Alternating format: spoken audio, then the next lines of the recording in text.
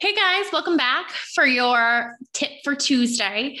We actually had some good feedback on the tip I did for realtors in regarding the comparison trap and looking kind of for an expansion on identifying your clients. Um, I'm going to dive into it a little bit, not too much, because there will be a chapter about it in my new book, which should be coming out soon. Hint, subtle plug. But what we want to do is kind of unpack this a little bit. In that episode, I said, I think it was last month, I said, don't compare yourself to other realtors because the clients that they are attracting or the clients they're working with might not be your ideal client. So the question being, well, what's my ideal client? It's up to you. It's your definition. Where I like to start for my own personal definition of my ideal client is, and I mean, obviously there's the pipe dream. Everyone wants the $1 million listing. Everyone wants, the super easy sellers, blah, blah, blah, blah, blah. But find your niche. What's going to be your good niche? Is your ideal client a first-time home buyer? Is your ideal client a seller? Are they in a specific price range? Are they in a specific location? Are they VA buyers? Are they, single moms? Are they people that are in a price range of $300,000 or more? Things like that. And identifying, do you enjoy working with buyers more? Do you enjoy working with sellers more? And for me, it goes beyond just the demographics of a buyer or seller. It goes, for me, a lot of it is based on compatibility.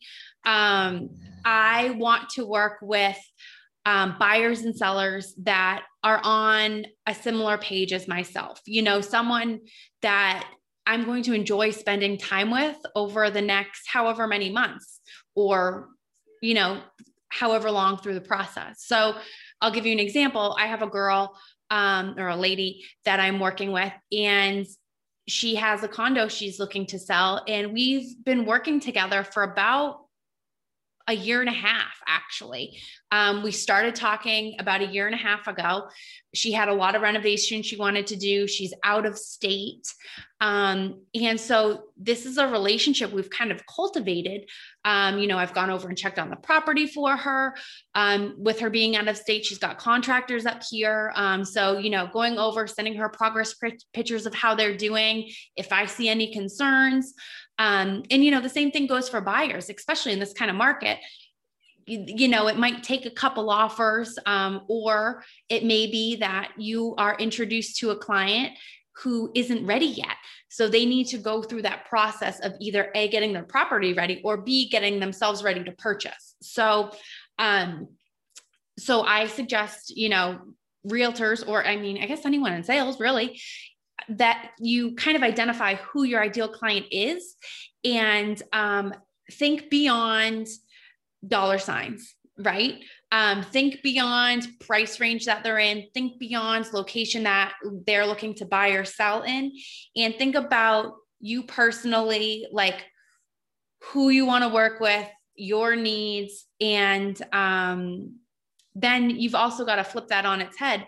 And how are you presenting yourself to clients? Obviously clients are in the same boat that you're in.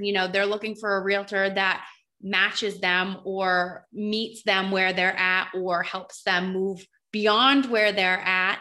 And a lot of it is matchmaking, really. So taking that into consideration, think about how you're putting yourself out there, and based on what you're doing or what you're not doing, how might that be helping you attract what you're getting or the clients you're working with, or how that may be deterring the clients you want to work with from you. So just a little bit of a deeper dive. This is the Tuesday tip, so I don't want to take up a ton of time. These are meant to be quick, but just food for thought, something to think about, and something that you can start working on now. It's really a mindset thing. And it's really just being clear. So, and over the years, you may tweak that vision a little bit. You know, my ideal client for last year is not the same as what my ideal client is for this year. And so we work within that.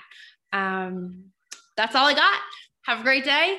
See you next week, month, whatever it is. If you need anything, call me or email me, hit me up on social media. My contact information is below.